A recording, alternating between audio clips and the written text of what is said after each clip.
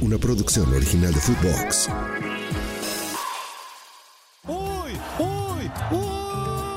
Bienvenidos al podcast de Raúl Orbañanos, con las mejores anécdotas, con charlas, con pláticas y con una versión de mí que no conoces.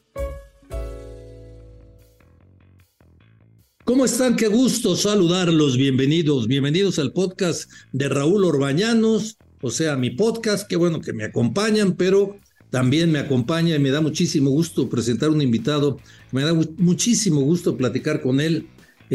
Buen amigo y aparte, pues ni más ni menos que presidente y dueño del mejor equipo del mundo, del Atlante. ¿Cómo estás, Emilio Escalante? Gracias por acompañarnos. No, ¿qué tal? No, gracias a ti, mi querido Raúl, y más por la invitación ahora a tu podcast. Y lo dices bien, el mejor equipo del mundo.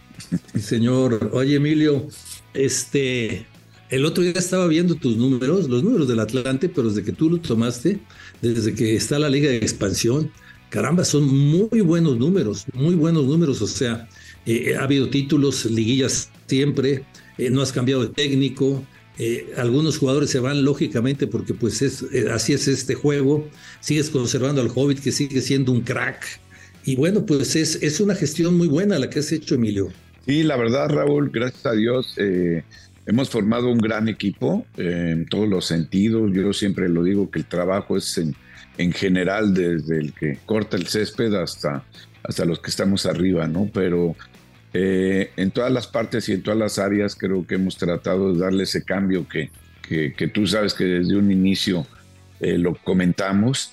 Y hoy tenemos muy buenos números, creo que son los mejores números de la Liga de Expansión. Hoy estamos otra vez ya en cuartos de final y no hemos bajado de semifinales, ¿no? Y los números lo dicen, aparte de que no nada más son las finales a lo que hemos llegado, sino también el trabajo que se hace con los muchachos, que es el equipo que más posesión de balón tiene, el equipo que más corre, en fin, todo ese trabajo se ha visto reflejado y pues el gran trabajo que ha hecho Mario con todo el cuerpo técnico, el mismo Jorge Santillana, entonces está reflejando en eso, ¿no? En lo que prometimos, ¿no? Oye, Emilio, ¿el Atlante está certificado ya? Sí, ya está certificado desde hace medio año. Nos dieron realmente en mayo fue cuando nos dijeron que estamos certificados, pues ya tenemos más de 6 meses certificados y no pensamos lógicamente bajarnos de esa certificación. Oye, el otro día dijo Mikel Arriola algo que no le entendí, la verdad, que si hay 4 equipos certificados y uno de ellos sale campeón, pues va a haber ascenso, pero lo dicen, pero nunca dicen fechas. Pues la fecha está, porque al final de cuentas eso lo marca el reglamento o lo que se quedó en esta liga en su momento que crearon lo de la certificación. En cuanto haya 4, automáticamente se supone que ese torneo ya vamos a tener ascenso y descenso. La situación es que no hay 4 hoy nada más sabemos 1, ¿no? O sea, oficialmente nada más hay 1 en este momento, aunque sé que hay varios que están muy cerca, como el UDG, como Mineros, como Morelia, que están muy cerca, pero oficialmente nada más hay 1. Y esto, bueno, pues obstaculizaría en determinado momento, si para el mes de junio que sea campeón del Atlante, que no llegue a la primera división, que es el gran objetivo que tienen ustedes y que es el gran objetivo que tiene la afición, ¿no? Sí, yo creo que y no nada más que fueran 4, ojalá hubieran 7, 8, 10 certificados. Claro. ¿No? Eso es muy importante porque siempre la competencia es buena y ojalá pues se pudiera dar eso. No hemos visto que pueda haber más, como dices tú, parece que ahí viene UDG, Mineros, Morelia, no sé si alguien más que están buscándola, pero yo creo que muchos equipos pues también esperan una cierta certidumbre, ¿no? De que realmente se abra el ascenso y descenso. Nosotros como Atlante seguimos peleando en todos los sentidos para estar ahí, ¿no? Ahora, Emilio, las instalaciones que Atlante está construyendo en la Ciudad de México, ¿cómo van? ¿En qué periodo van? ¿En qué etapa van? Ahorita vamos en la primera etapa, nos detuvimos ahí un poquito por unos permisos, ya sabes que siempre hay cuando haces algo deportivo no sé por qué tratan de tenerlo y si fuera otra cosa pasa, ¿no? Pero bueno, Vamos en buen tiempo. Yo creo que pensamos en unos 3 meses, 4, tener la primera etapa donde ya tendríamos todas las canchas para entrenar, vestidores, regaderas. Con eso cumpliríamos realmente, ¿no? Para estar. Pero de todos modos seguiríamos con la segunda etapa, que sería todo el club, que se desarrolla con habitaciones, gimnasios, centros de video, bueno, todo lo que viene, ¿no? ¿Cómo no fuiste mi presidente cuando jugué en el Atlante? Sí, ¿verdad? Bueno, pues lo hubiéramos pasado bien también, ¿eh? Sí, como no, teníamos muy buen equipo. Es un equipo muy especial, sí. El Atlante, Emilio. Sí, la verdad, pues tú lo sabes, Raúl, y pues, bueno, tú sabes el sentimiento. Los que tenemos sentimiento por este equipo, es un equipo muy especial, su afición es muy especial. Yo siempre he dicho, y más últimamente, que nada más falta pues, llegar a primera para que acabe de detonar toda la afición, porque afición hay por todos lados, ¿no? Y es una afición muy leal, ¿no? Y pues usted, ¿qué te puedo decir a ti, a todos los exjugadores, lo que vivieron con este equipo? Como dices, en ese tiempo creo que faltaban recursos y faltaban muchas cosas, pero estaba el corazón y las ganas y el profesionalismo de ustedes para sacar adelante campeonatos y buscar siempre estar ahí de protagonistas, ¿no? Hay días que me pongo a pensar si en esa época que jugábamos en el Atlante yo hubiera sido la época digital, ¿cómo le habrían hecho para rebotar los cheques? Tantos cheques que nos rebotaban. Pues sí, hubiera sido un caso total, ¿no? Pero sí, como dices, ahí sí que eso lo vivieron, pero bueno, es esa parte de este equipo, ¿no? Lo que ha sufrido, sí, que ha tenido grandes momentos, grandes sufrimientos desde su inicio, tú sabes la historia. Entonces, hoy que hemos ido desarrollando y que ya está por concluirse la película ya se va a editar y todo, la película documentada del Atlante. Híjole, pues hemos visto partes de la historia que a lo mejor muchos no conocemos o yo no conocía, ¿no? Que hay historias que te van contando que la verdad se identifican mucho con este equipo, ¿no? Es un equipo, por eso lo decía, perdón, muy especial. Un equipo siempre ha sido muy unido, ¿eh? Siempre ha sido muy unido. Pasan los años y nos seguimos encontrando. Lógicamente es muy difícil vernos ya, pero hay muy buena amistad con Marco Rivas, con Besachí, con Rafa Puente y con otras generaciones también. Hay muy buenas relaciones y es un equipo muy especial. Oye, Emilio, ¿por qué te dio por comprar el Atlante? Híjole, la verdad, primero por mi afición, ¿no? No es que lo tuviera pensado desde un inicio, pero me dio por, la verdad, que yo ya veía los últimos años del Atlante ya en Cancún, que estaba pues ya a punto de morirse otra vez, ¿no? Siempre se ha agarrado moribundo el equipo, ¿no? En algunas ocasiones. Entonces, pues yo veía que ya no había el interés de las personas que estaban por tener el equipo realmente, sacarlo adelante y ponerlo donde debe ser, el protagonismo que debe de tener este equipo. Yo creo que hoy el Atlante, si estuviera en primera división, créeme que sería otra cosa, ¿no? Y lo digo con mucho respeto para todos los equipos y con mucha humildad, pero lo hablo desde el sentimiento de este equipo, ¿no? Que pues esos juegos que existen, ¿no? Digo, tú sabes perfectamente, el primer clásico fue Atlante-Necaxa, sí, ¿no? Claro. No había otro más que el primero, ¿no?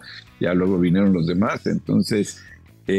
si hoy vieras un Atlante América, un Atlante Guadalajara, un Atlante Pumas, creo que le vendría muy bien y con todos los demás equipos, el mismo Pachuca, el que me digas, Tigres, Monterrey, todas las batallas que hubieron, pues sería, creo que algo muy bueno para la primera división, ¿no? Regresar esa historia y esa tradición con esos juegos, ¿no? ¿Cómo ves al Atlante en 5 años? Pues yo en 5 años yo lo veo en primera división y no en 5. Yo voy a tratar de que esté antes de esos 5 años en primera división. Vamos a luchar de la manera que sea, pero luchemos porque el Atlante esté en primera división. Oye, Emilio, el otro día me quedé pensando, el Atlante juega en el estadio Azulgrana, ahí en la Colonia Nochebuena, la Colonia Nápoles, pegado a la Plaza México. Pero ahora resulta que Cruz Azul va para allá y que quiere ir también el América, pero hasta donde yo sé, el estadio lo tienes rentado tú. Sí, mira, lo tenemos rentado nosotros, como dices, pero no lo tengo en comodato, lo tengo por renta de partido, claro. Entonces no es exclusividad del Atlante. Más sin embargo, ha habido pláticas y bueno, ha habido la mejor disposición para que llegue el América y el Cruz Azul, ¿no? Pues digo, son dos equipos totalmente históricos también y de gran importancia en el fútbol mexicano. Y creo y espero que eso le venga bien al mismo estadio para que ojalá que los dueños hagan las adecuaciones que tienen que hacer también, porque es un estadio histórico y que híjole, desgraciadamente, pues todo lo que hoy se ha hecho ha sido porque nosotros hemos metido las manos ahí, ¿no? Para hacerlo. O sea, la llegada del Atlante, la llegada de América y Cruz Azul vendría a beneficiar al estadio, ¿cómo se llamaría? Estadio Azulgrana, Estadio Ciudad de los Deportes, porque aquellos no te van a dejar que sea nada más Estadio Azulgrana, ¿eh? Yo creo que sí, porque nomás van por poco tiempo, no creo que... No, pues ya, el Estadio Azulgrana ya está, realmente era primero Estadio Ciudad de los Deportes, luego fue Azulgrana, sí. Luego Azul, y luego otra vez Azulgrana, ¿no? Pero hoy está identificado como Azulgrana, ¿no? Aunque le digan Ciudad de los Deportes, pero creo que hoy, en 3 años y medio, lo hemos identificado otra vez con la afición y el sentimentalismo, ¿no? De la misma. Ahí jugó, en una época, ahí jugó Necaxa, Atlante y América. Hace algunos años ya, ahí jugaban los 3 equipos, porque todavía no se mudaban a Ciudad Universitaria, luego fue Ciudad Universitaria, luego el Azteca, pero en este estadio jugaban Necaxa, Atlante y América, y eran grandes partidos. El América no era el América de ahora, con una gran promoción, una gran publicidad y con tanto billete, y pues eran Necaxa y Atlante los que mandaban, ¿eh? Pero era una época donde jugaban los 3, o sea, no va a haber problemas si se acomodan los 3.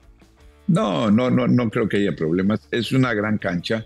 Desgraciadamente yo creo que ahí como se le ha dado mucho juego a esa cancha porque la usan para muchas cosas, pero con 3 equipos la cancha va a estar perfecta, ¿no? Y esa es la condición para que lleguen ellos de que nada más estemos los 3 equipos, que ya se olviden de todo lo demás, ¿no?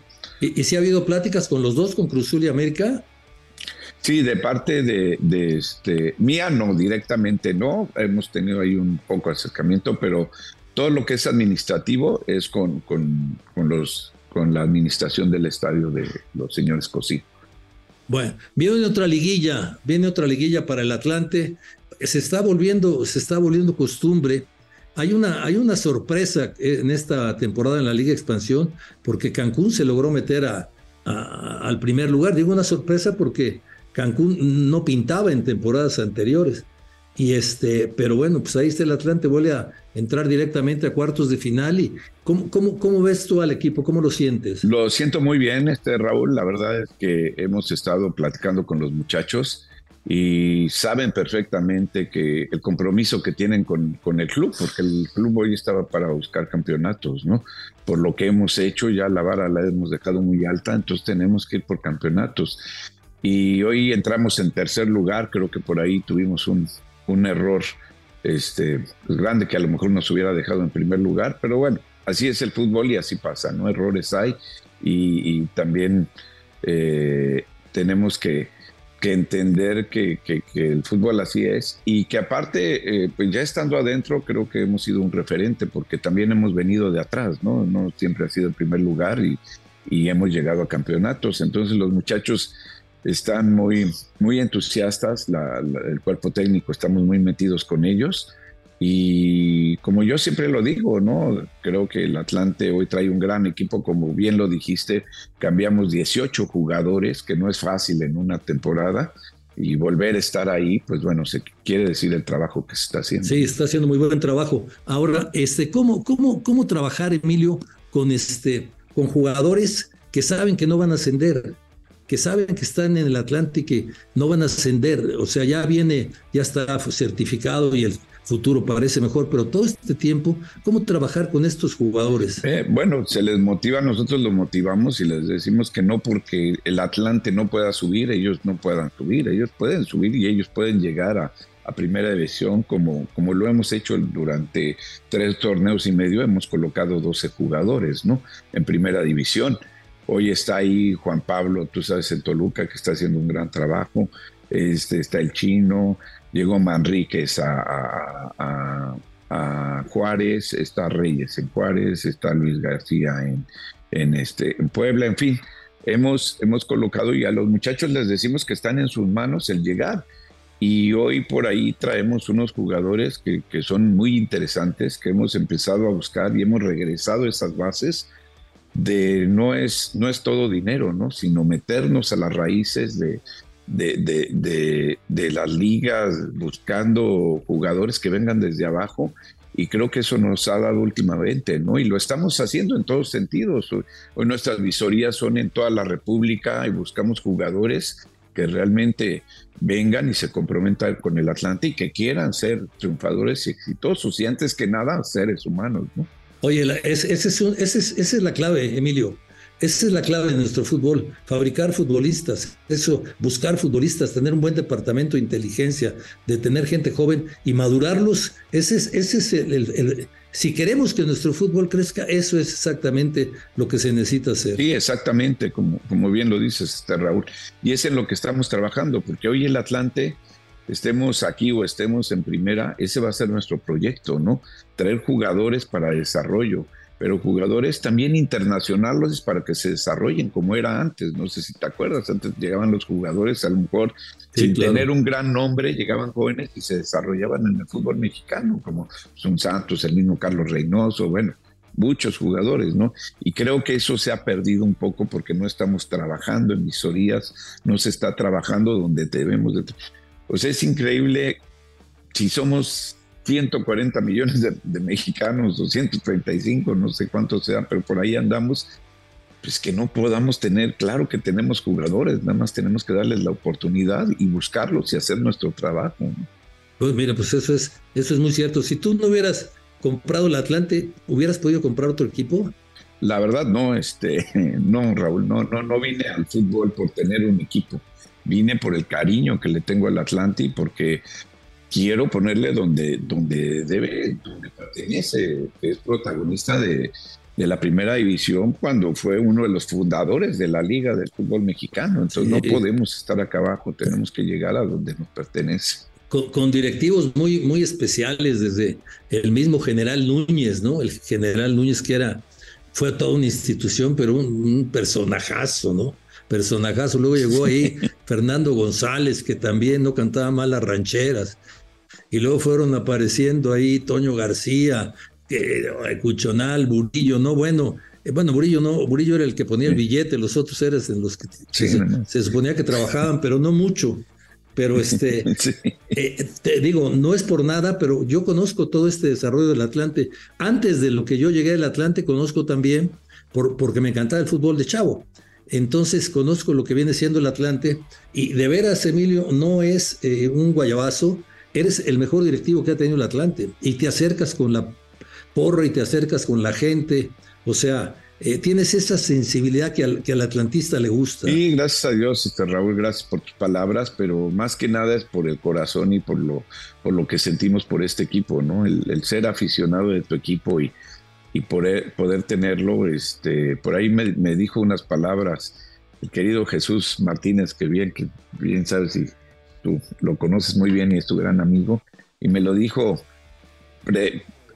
precisamente cuando llegué al fútbol, ¿no? Que me dijo, agarraste un gran equipo, es una gran marca, pero sobre todo, dice, poca gente puede tener como aficionado su propio equipo, ¿no? Al llegar a comprarlo en este nivel, poca gente lo hace, ¿no? En el mundo, a nivel mundial, entonces disfrútalo, y esas palabras, la verdad es que son ciertas, ¿no? Y te dan esa motivación para poder, este equipo tienes que quererlo.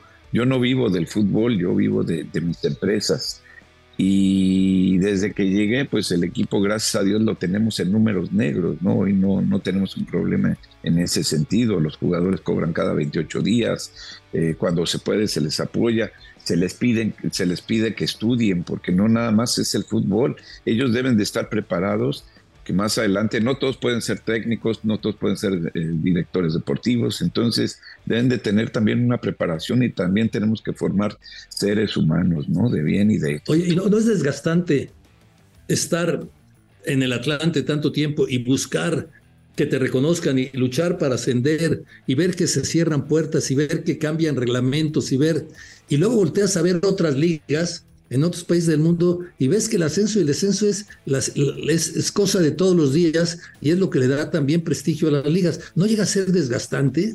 Pues sí, sí es desgastante. Luego, la verdad es que sí no me desmotiva, porque no estoy desmotivado. Yo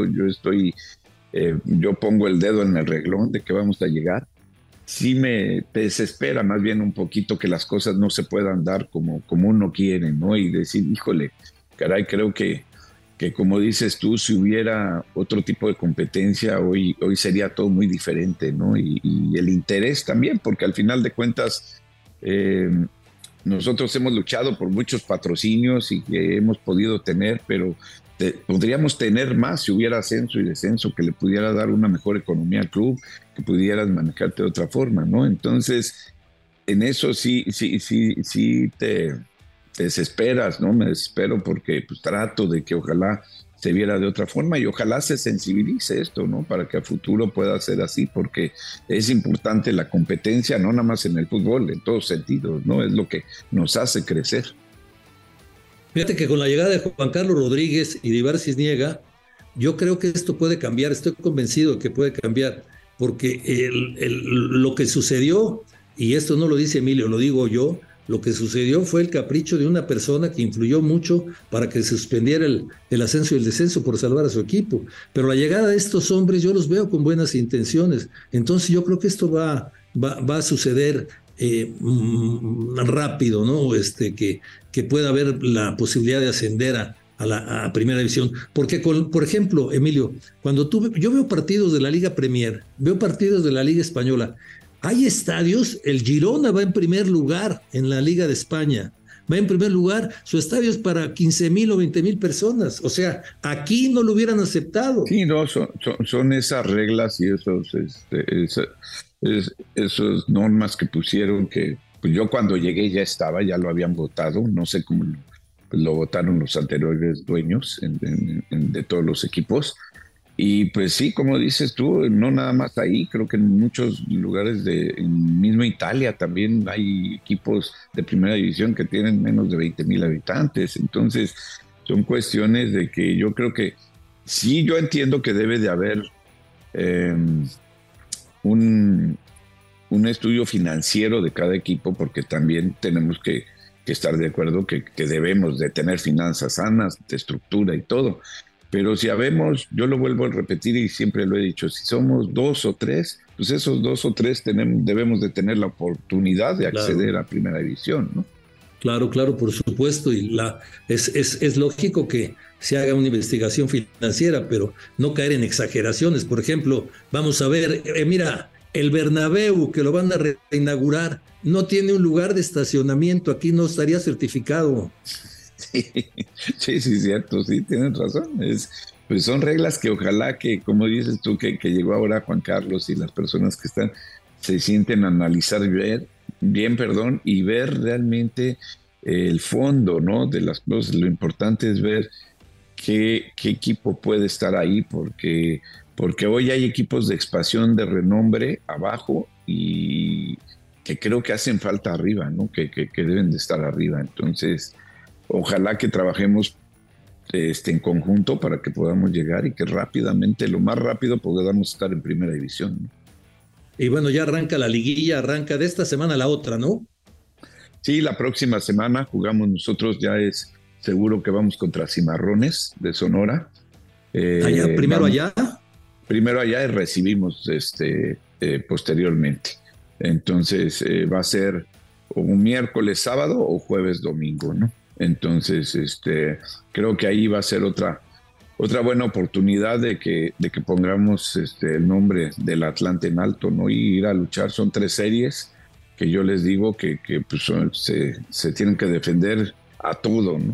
Oye, y el técnico Mario García, que ha hecho muy buen trabajo, lo mismo que Santillana, pues estos van a seguir, pienso que van a seguir contigo y que van a seguir haciendo cosas importantes para el Atlante, ¿no? Sí, la verdad es que hoy su lugar ahí está, yo lo he dicho, hemos sido muy honestos, trabajamos siempre los 3, tenemos, creo que la sinergia de tener reuniones muy seguidas es lo que nos ha dado lo que hoy se ve del Atlante, ¿no? Con los mismos jugadores, con el cuerpo técnico, con la gente de abajo, con todos en general, ¿no? Todos entran en esto y estamos muy pendientes, y cuando vemos que algo no está bien, pues enseguida la instrucción mía siempre ha sido que tenemos que mejorarlo y no podemos ir para atrás, al contrario, tenemos que ir para adelante día a día, ¿no? Hoy los jugadores que tenemos están, si tú ves el cuadro, no sé si lo has visto, Raúl, pero, y lo hablo también así, con toda la sencillez y humildad, es un gran cuadro el que tenemos hoy, los jugadores que tenemos afuera y adentro, de veras, o sea, son de primer nivel y de mucha calidad todos, ¿no? Y juega bien el equipo, tiene un estilo de juego bastante bueno, agradable para la gente. Emilio, se fue el tiempo volando. Sí, te lo agradezco que me hayas acompañado a mi podcast, y bueno, ¿sabes qué? Estoy siempre pensando el momento que veamos a los atlantistas ya contigo a la cabeza del Atlante en primera. Lo vamos a ver, vas a ver. Sí, claro que sí. Créeme, Raúl, que para eso estamos trabajando, y ese es mi proyecto, y no quito el dedo del renglón, ¿no? Yo, como les digo a todos los que están en el equipo, en la institución y todo, yo se los digo, a ver, mi proyecto es ir para arriba. El que quiera ir conmigo, adelante. El que no, que se baje, pero yo no quito eso de mi mente, ¿no? Y espero que sea lo más pronto posible, y vamos a luchar de la manera que sea para que estemos ahí, ¿no? Yo te agradezco, Raúl, porque primero te considero un gran amigo, y aparte, pues, estar en tu podcast y contigo, la verdad es que es un deleite. Al revés. Un abrazote, Emilio, muchas gracias. Al contrario. Emilio Escalante. Emilio Escalante, el hombre fuerte del Atlante, aquí en el podcast de Raúl Orbañanos. Recuerde darnos estrellitas, 5 estrellitas, no le cuesta nada. Estamos en todas las plataformas donde nos busque, ahí estamos. Gracias y hasta la próxima. No bueno. El podcast de Raúl Orbañanos. Una producción original de Footbox.